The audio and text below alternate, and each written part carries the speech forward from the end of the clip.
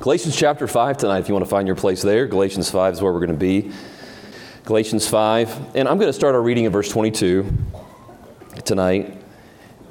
And we'll go through the end of the chapter. So the Bible says this: "But the fruit of the Spirit is love, joy, peace, long-suffering, gentleness, goodness, faith, meekness, temperance. Against such there is no law. And they that are Christ's have crucified the flesh with the affections and lusts. If we live in the Spirit, let us also then walk in the Spirit. And let us not be desirous of vainglory, provoking one another, envying one another." Let's pray tonight. Lord, thank you for a great day. Time that we've had together, Lord, for the music. Lord, just to be able to lift our hearts to you today. And then, Lord, to engage one another and to love each other. Lord, I pray that as we look at this thought, you'd speak to our hearts and that we be better at expressing that love toward each other through the working of your Holy Spirit in our lives as you grow each of us. And I pray that we would find application in our hearts tonight in Jesus' name. Amen. You may be seated. The book of Galatians was written to a group of churches in the region of Galatia, so it wasn't necessarily targeted towards one specific church, but to churches. In the Christian movement, as it was growing, this was after Christ had died, gone to heaven, the disciples are preaching, the Christian movement is growing, and there came a point where there were as many non-Jews or Gentiles in the church as there were Jews. Well, that created some tension for a lot of them because there were a lot of debates that began to spark between those that were Jews and then those that were the non-Jews. So the non-Jews didn't practice the Torah, the Old Testament law, the way that the Jews would have practiced. And the Jews were still struggling to fully understand the gospel and the freedom that was found in Christ. And so they began to take some of the Torah and some of the things that they were taught in the Old Testament and draw them into the New Testament era and that new dispensation of grace. And they were teaching them, like, you have to be circumcised and you have to do these things in the Old Testament law in order to be saved. And the Gentiles are like, that's not what Paul preached. That's not what Jesus said. That's not what Peter's telling us. And so all of a sudden there was this really big controversy. And then to add insult to injury. So here they have this doctrinal error being taught, and there's this division in the church. They start to treat each other poorly. And so they're starting to talk bad about each other. They start talking bad to each other. And we know how this goes. It's not sometimes the things that we even say, but it's the way that we look at each other and the way that we avoid one another or the things we might say in private. And all of a sudden, there's just this massive tension that exists and that existed in these churches. And so Paul is writing here to correct theological error, but he's also writing to correct relational error too, because of the mistreatment of how they were going about these issues. And so Paul's heart is broken, and many of these issues are even recorded in Acts chapter 15. If you go there, you can see some of the theological discussion that was going on behind the scenes. And in chapters 1 and 2 of Galatians, Paul talks about the gospel and the crucifixion of Christ.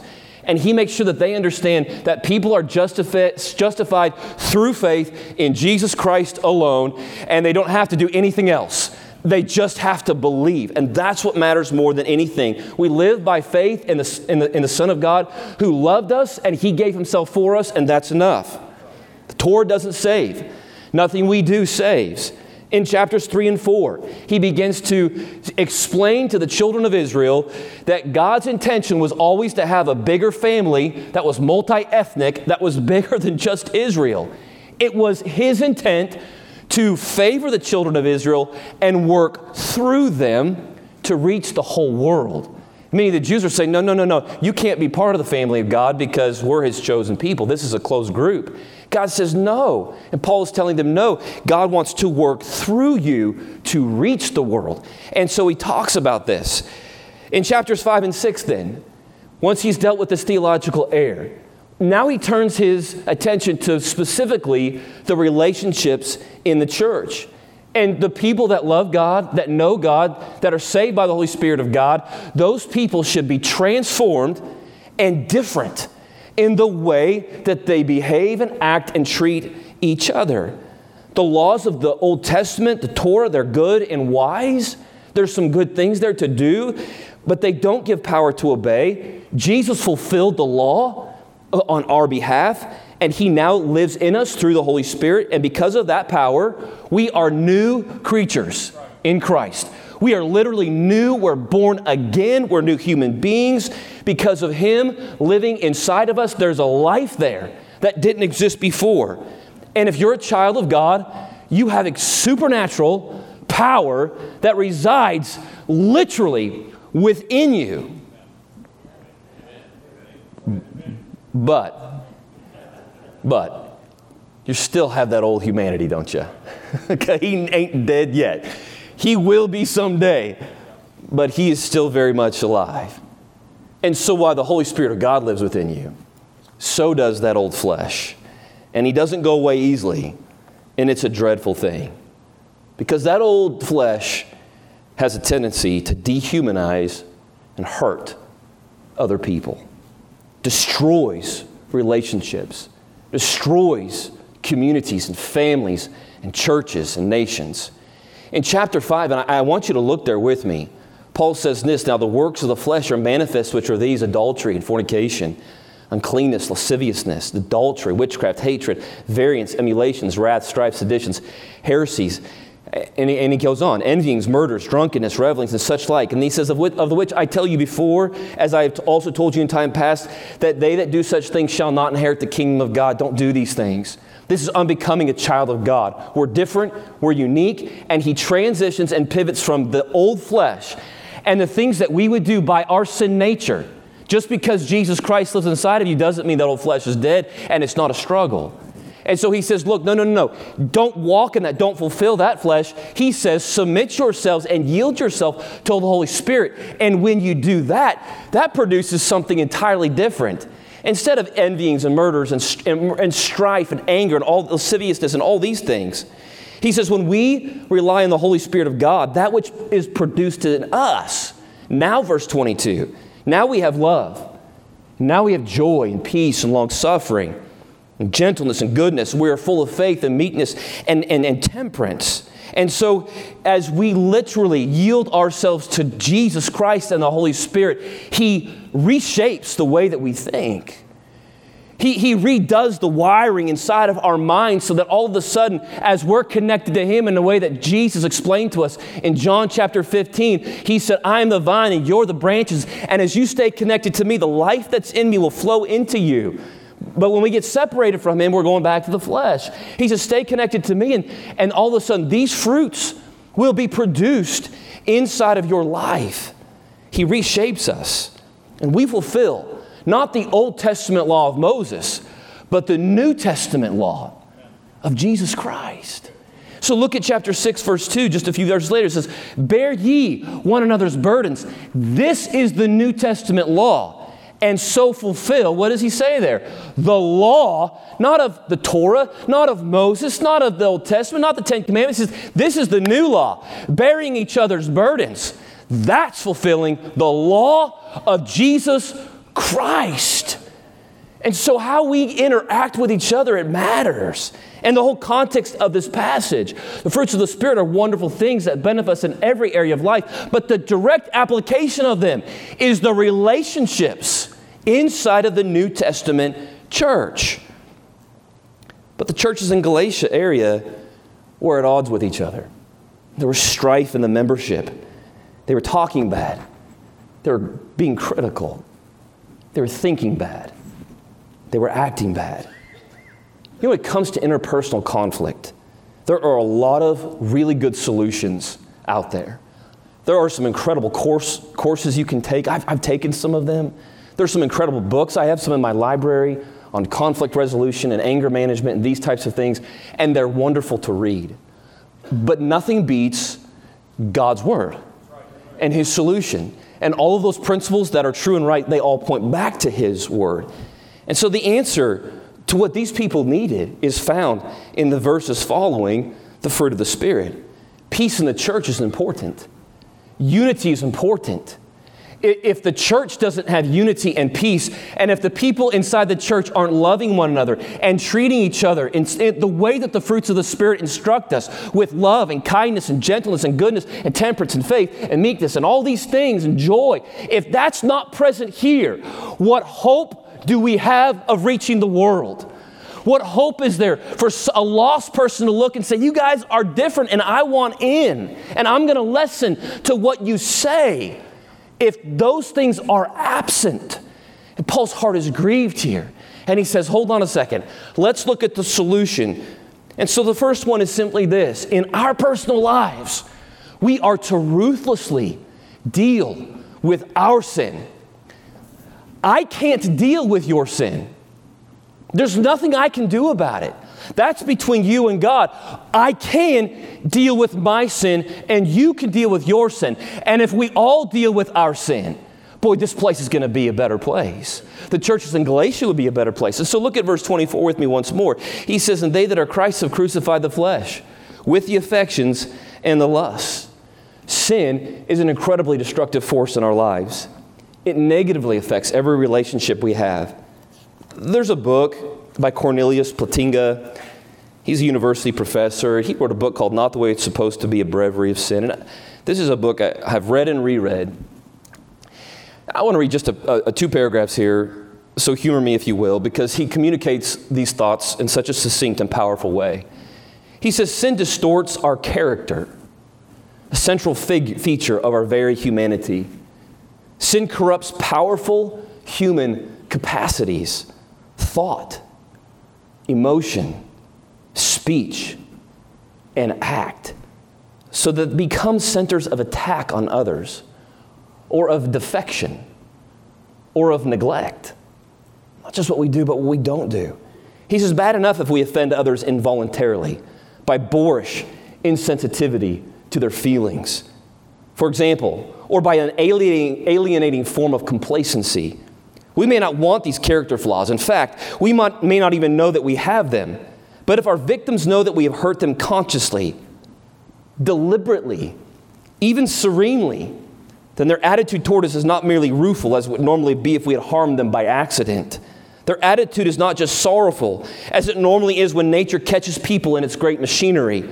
Instead, our victims face us indignantly, for they know we have violated them with something powerful and peculiarly personal. We have willingly hurt them. We have done it on purpose. That's what sin does. That's what was happening inside of these churches. Sin perverts the goodness that we are supposed to be expressing toward one another. It causes us to withhold love. It ruins joy. It axes out temperance. There is no mercy and there is no grace in sin. We devise and we execute relational fraud toward each other. We disrespect and deem less those who are not as sophisticated or intelligent or smart as ourselves. And we mistreat them in the way we talk to them, the way we look at them, and the way that we act around them. We evoke grief and consternation in their hearts. Sin affects the relationships in our own lives. It also affects relationship with self. Sin lies at the root of our own miseries like loneliness and restlessness and estrangement and shame and struggling with thoughts of meaninglessness. It affects our relationship with God. Perhaps more than any other thing, this is the most egregious of all. That vital connection that we have with the vine, with Jesus Christ, where His life flows through us and where meaning comes from. It disrupts that connection and that vital flow from Him. And it has to be dealt with. And it has to be dealt with in the most severe of ways. And if we would belong to Christ and live the kind of life He intends, then Paul says this, then how about this? Crucify the flesh. When the Jews cried out for Jesus to be crucified, here He was before Pontius Pilate. Pilate says, who do you want me to release to you, Barabbas, this common criminal, or Jesus, who's done no wrong? And they say, Jesus, and they say, we want His blood. And then they say this, crucify Him. Why crucifixion? Why not just kill him? Murder him would be a better word. Why not just execute him? Well, for this reason. They wanted to destroy the power and the ruling influence that he possessed in the hearts of the men and women who were his followers. So this wasn't just about killing him and making him go away. It was about associating him like a common criminal. Like what he's done is a horrible crime. And we want to eradicate the influence he has in those who are following him. So they didn't just kill him. They crucified him. And this is the word that we are challenged to use. Treat your sin in the same way Jesus was treated. Crucify it. Remove its powerful influence in your life. The flesh that you follow, those earthly responses, those sins that Paul lists for us. He says all those things that I just told you about right before the fruit of the Spirit, those things, he says take those things and treat them the same way the Roman soldiers treated the body of your Lord and Savior Jesus Christ. Take those things and crucify them. Remove their power from your life ruthlessly. Deal without mercy and restraint. Take your affections and your lusts and crucify them. Don't justify them. Don't go soft on it. Don't excuse your behaviors. Crucify it. Ruthlessly remove it from your life. And if we would do that, all of a sudden, here we are with a clean slate now as we relate to each other in the church. I've removed the sin. And now he says, number 2, be filled with the Spirit. So I'm going to empty myself of these things, and I'm going to fill myself with the Spirit. Verse 25. Look there with me. He says, if we live in the Spirit, he says, let us walk also in the Spirit. In verse 16 and 17 of chapter 5, I want you to look there. He says, this I say then, walk in the Spirit, and ye shall not fulfill the lust of the flesh. For the flesh lusteth against the Spirit, and the Spirit against the flesh, and these are contrary the one to the other, so you cannot do the things that you would. So to the degree we obey the flesh, we're not obeying the Spirit. And to the degree that we obey the Spirit, we're not obeying the flesh. You can't go this way and this way at the same time. You got to choose. And he's saying, so crucify those and get rid of them and fill yourself with the Holy Spirit of God. Okay, my children hate me using them as an illustration, so I won't use them. But there are times in parenting, another family, maybe you could relate, small children especially, where they have to be told what to do. My children are hyper intelligent. And so there are times when I tell them something to do or something not to do, and then they catch me, and because I maybe misspoke or didn't spell it out exactly the way it was supposed to be, and they'll catch a loophole around what I'm saying. You know what I'm talking about? You ever done that before, kids? and so I have to look at them and I have to say something like this. Hey, I know I said this technically, and I know you obeyed me technically, but I need you to understand my heart. I know you technically didn't disobey, but I need you to know what I meant. Like try to understand what I'm working and communicate. Understand not just my words, but understand my heart. So a man's daughter goes off to youth camp. And so the man and the wife would sit down with the daughter, if he had a daughter that went to youth camp, or daughters, okay. So before youth camp, he would sit down and hypothetically say to them, you're the most precious things in my life. I've raised you to this point. I've given you instruction. You're going away, and I'm not there to tell you all the things to do and what not to do, and the things you participate and not participate, the conversations you should have, not the conversations you shouldn't have, and the things you should say and not say, and how to treat other people. I'm not there to guide all that and be a sounding board for you for a week. So I want you to understand this. You've known me for your whole life. You've listened to me instruct you. So while you're away from me and I'm absent from your life, I want you to obey my heart. And I want you, and I could say it this way, I want you to, Sophia, and Catherine, and Ethan, and David, know my Spirit. Follow my Spirit. Okay, Jesus said, I'm going to leave you. Okay? I'm out. I'm going to come again. And I'm going to get that white horse too. I'm going to get that tan and that 6'2" frame. All right? I'm there. I'm all in on that. And I'll take the sword. All right? I want to be right by Pastor. That'd be pretty cool. And right by many of you. He's coming back. But he's gone right now. And he says, I'll do one better than a daddy could do for his kids. I'll give you the presence of my Holy Spirit. No daddy can do that. And I'm here, and I'm going to guide you. But you have to yield to my will. That's what I'm asking my kids to do. Look, you turn 18, you get out of the house, you're on your own, you make your own decisions. I'm going to support you and love you and pray for you, but that's on you now. I did my part.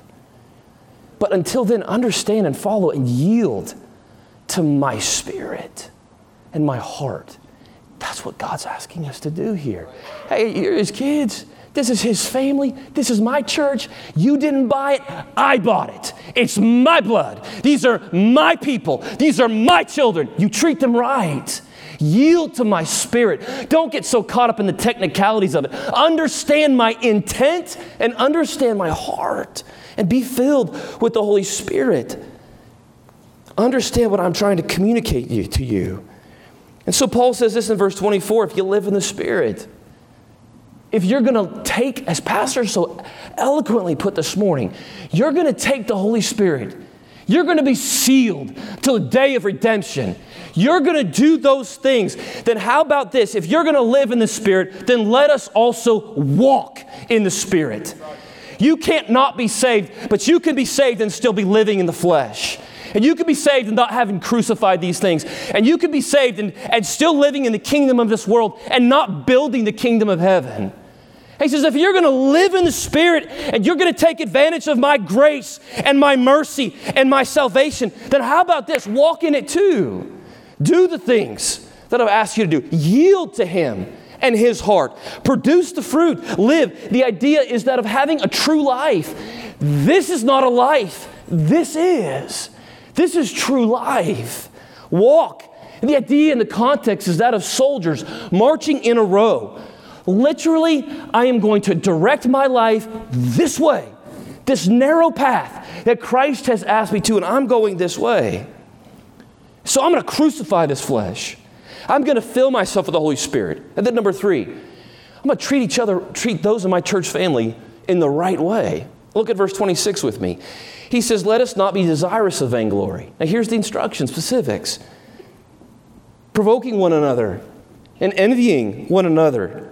Desirous of vainglory. It's one Greek word, and the idea is that of being conceited. A person who fancies that they know better than other people. Well, the pastor preached that, but I disagree. I know better than the teacher. You might. You really could. I'm not disparaging that. There are many people here that know a lot more about the Bible in certain areas than I do.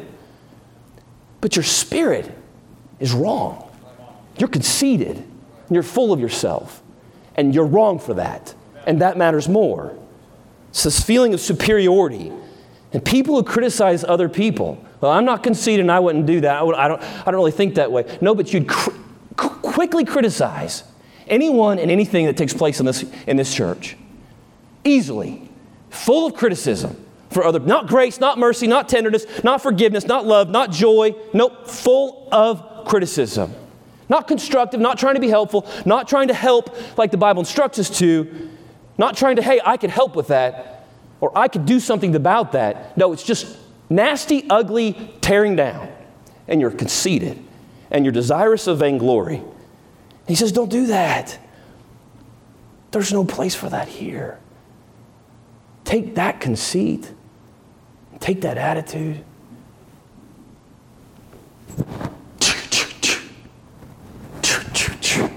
and nail that to the cross.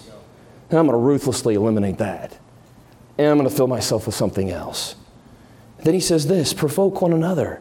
He says, these people are just like poking at each other. The idea there is to deliberately make someone unhappy, annoyed, or frustrated. It's acting in such a way to get a rise out of someone.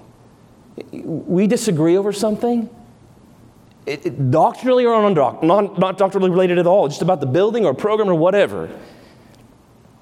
And we allow our anger and we allow our passion to overcome us.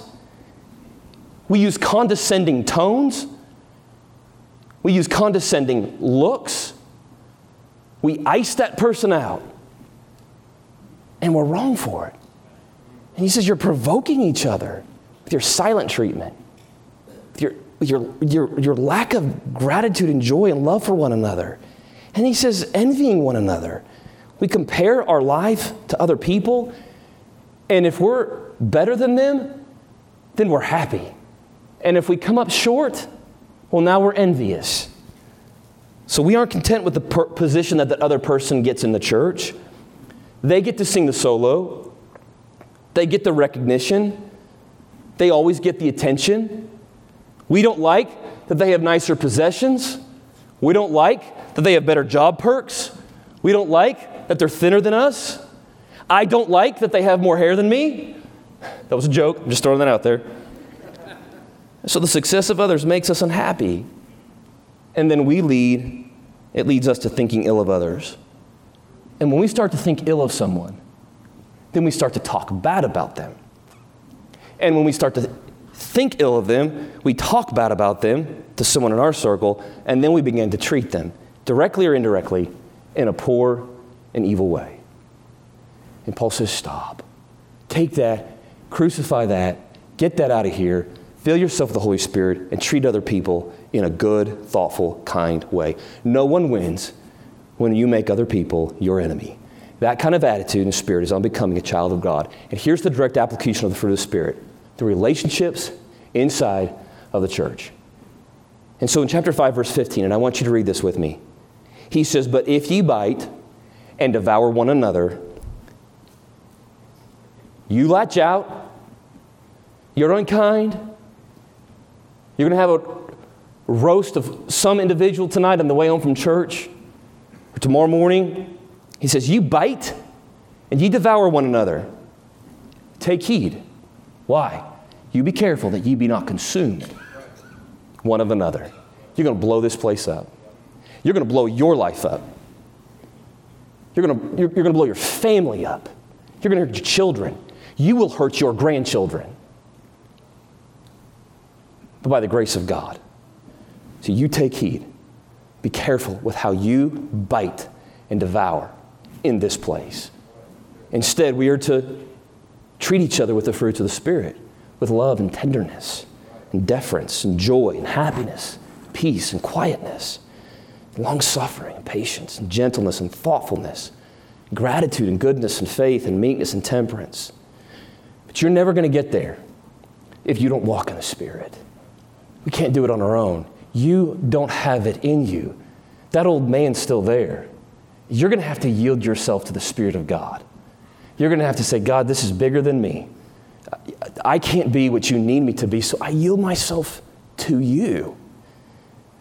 If you love the Lord, and I think in this place we do, then love the people in this church. And love the people in your life. Treat each other the same way that Jesus has, that Jesus does, and that the way that Jesus always will treat you. With that type of generosity and that type of tenderness. And so I want you to look at Galatians chapter 6, verse 7. He says this, be not deceived. God is not mocked. Now we use these verses that I'm about to read all the time in a lot of applications, and that's okay. I use it with my kids. In fact, I'm pretty sure I used it this afternoon. I think one of my children was being unkind to another child. And I said, if you treat other people this way, you're going to reap what you sow. Okay, now that's true. But again, I want you to remember, this is the context, direct application of relationships within the church. Be not deceived. God is not mocked. For whatsoever a man soweth, verse 7, that shall he also reap. For he that soweth to his flesh shall of the flesh reap corruption. Okay? Here's these sins that he's listed. You do these things. You let your natural inclinations take over. You treat people the way that's natural to you. You mark it down. It's coming back to you. You will be treated this way. These sins you're engaging in are coming back to your heart. You hurt, you will be hurt. He that sows to the flesh shall of the flesh reap corruption. Okay, but here's the awesome part about this principle. But he that soweth to the Spirit shall of the Spirit reap life everlasting. And let us not be weary in well-doing, for in due season we shall reap if we faint not. Don't get weary of treating people right.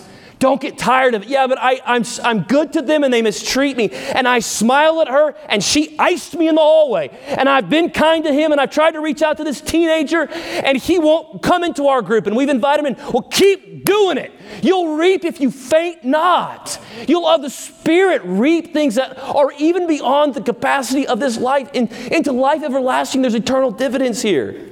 And he says, in due season we shall reap if we faint not. As we therefore have opportunity, let us do good unto all men. And then he's going to throw in his personal emphasis, the emphasis under the divine inspiration of the Holy Spirit. Do good, especially unto them who are of the household of faith. You can't trick God. You know, you might see a security camera somewhere, and it might, you might think, well, I wonder who's watching me, right? God's always watching you. You can't trick him. He sees what you think before it ever enters into your mouth. You can't mock him. I hope he didn't hear that conversation. Hope he didn't hear the way I spoke about that person. I hope he didn't see that thought in my heart.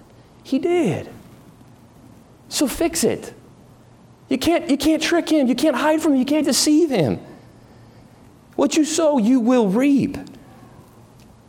You don't get to treat people however you want to treat them. None of us are that special. We treat people the way God instructs us to, and we yield to his Spirit. And if you treat people the way you want to treat them, you will be treated that way. But I'm going to ask you not to do that. And here's why. You might say, well, I don't mind hurting myself. That's whatever. You're going to hurt other people around you. Nothing is isolated. And so you speak ill of someone else in this church, it hurts other hearts. So if you care anything about the Lord in this place, protect the people in this place. We're going to aggravate each other. We're going to disagree with each other. Neglect's going to happen. You're going to get overlooked. Someone's going to step on your toes, intentionally, unintentionally. You be bigger. You understand the heart of God. You have to see the bigger picture. Don't seek my approval. Don't seek pastor's approval. Seek the approval of the Holy Spirit of God. He won't be mocked. He sees. And it's not just that he's ready to be punitive, because he's not. You're going to reap what you sow, and that's on you. He's ready to bless. He's ready to give you a good and happy and support and loving-filled life. So if God's concerned about the relationships in the church, then we need to be as well. And we need to give our very best efforts to doing good unto all men, especially those who are the household of faith. And take these fruits of the Spirit and say, God, through your Holy Spirit, I'm going to exercise these things right here at Eastland Baptist Church with the people that you've given me to worship you with.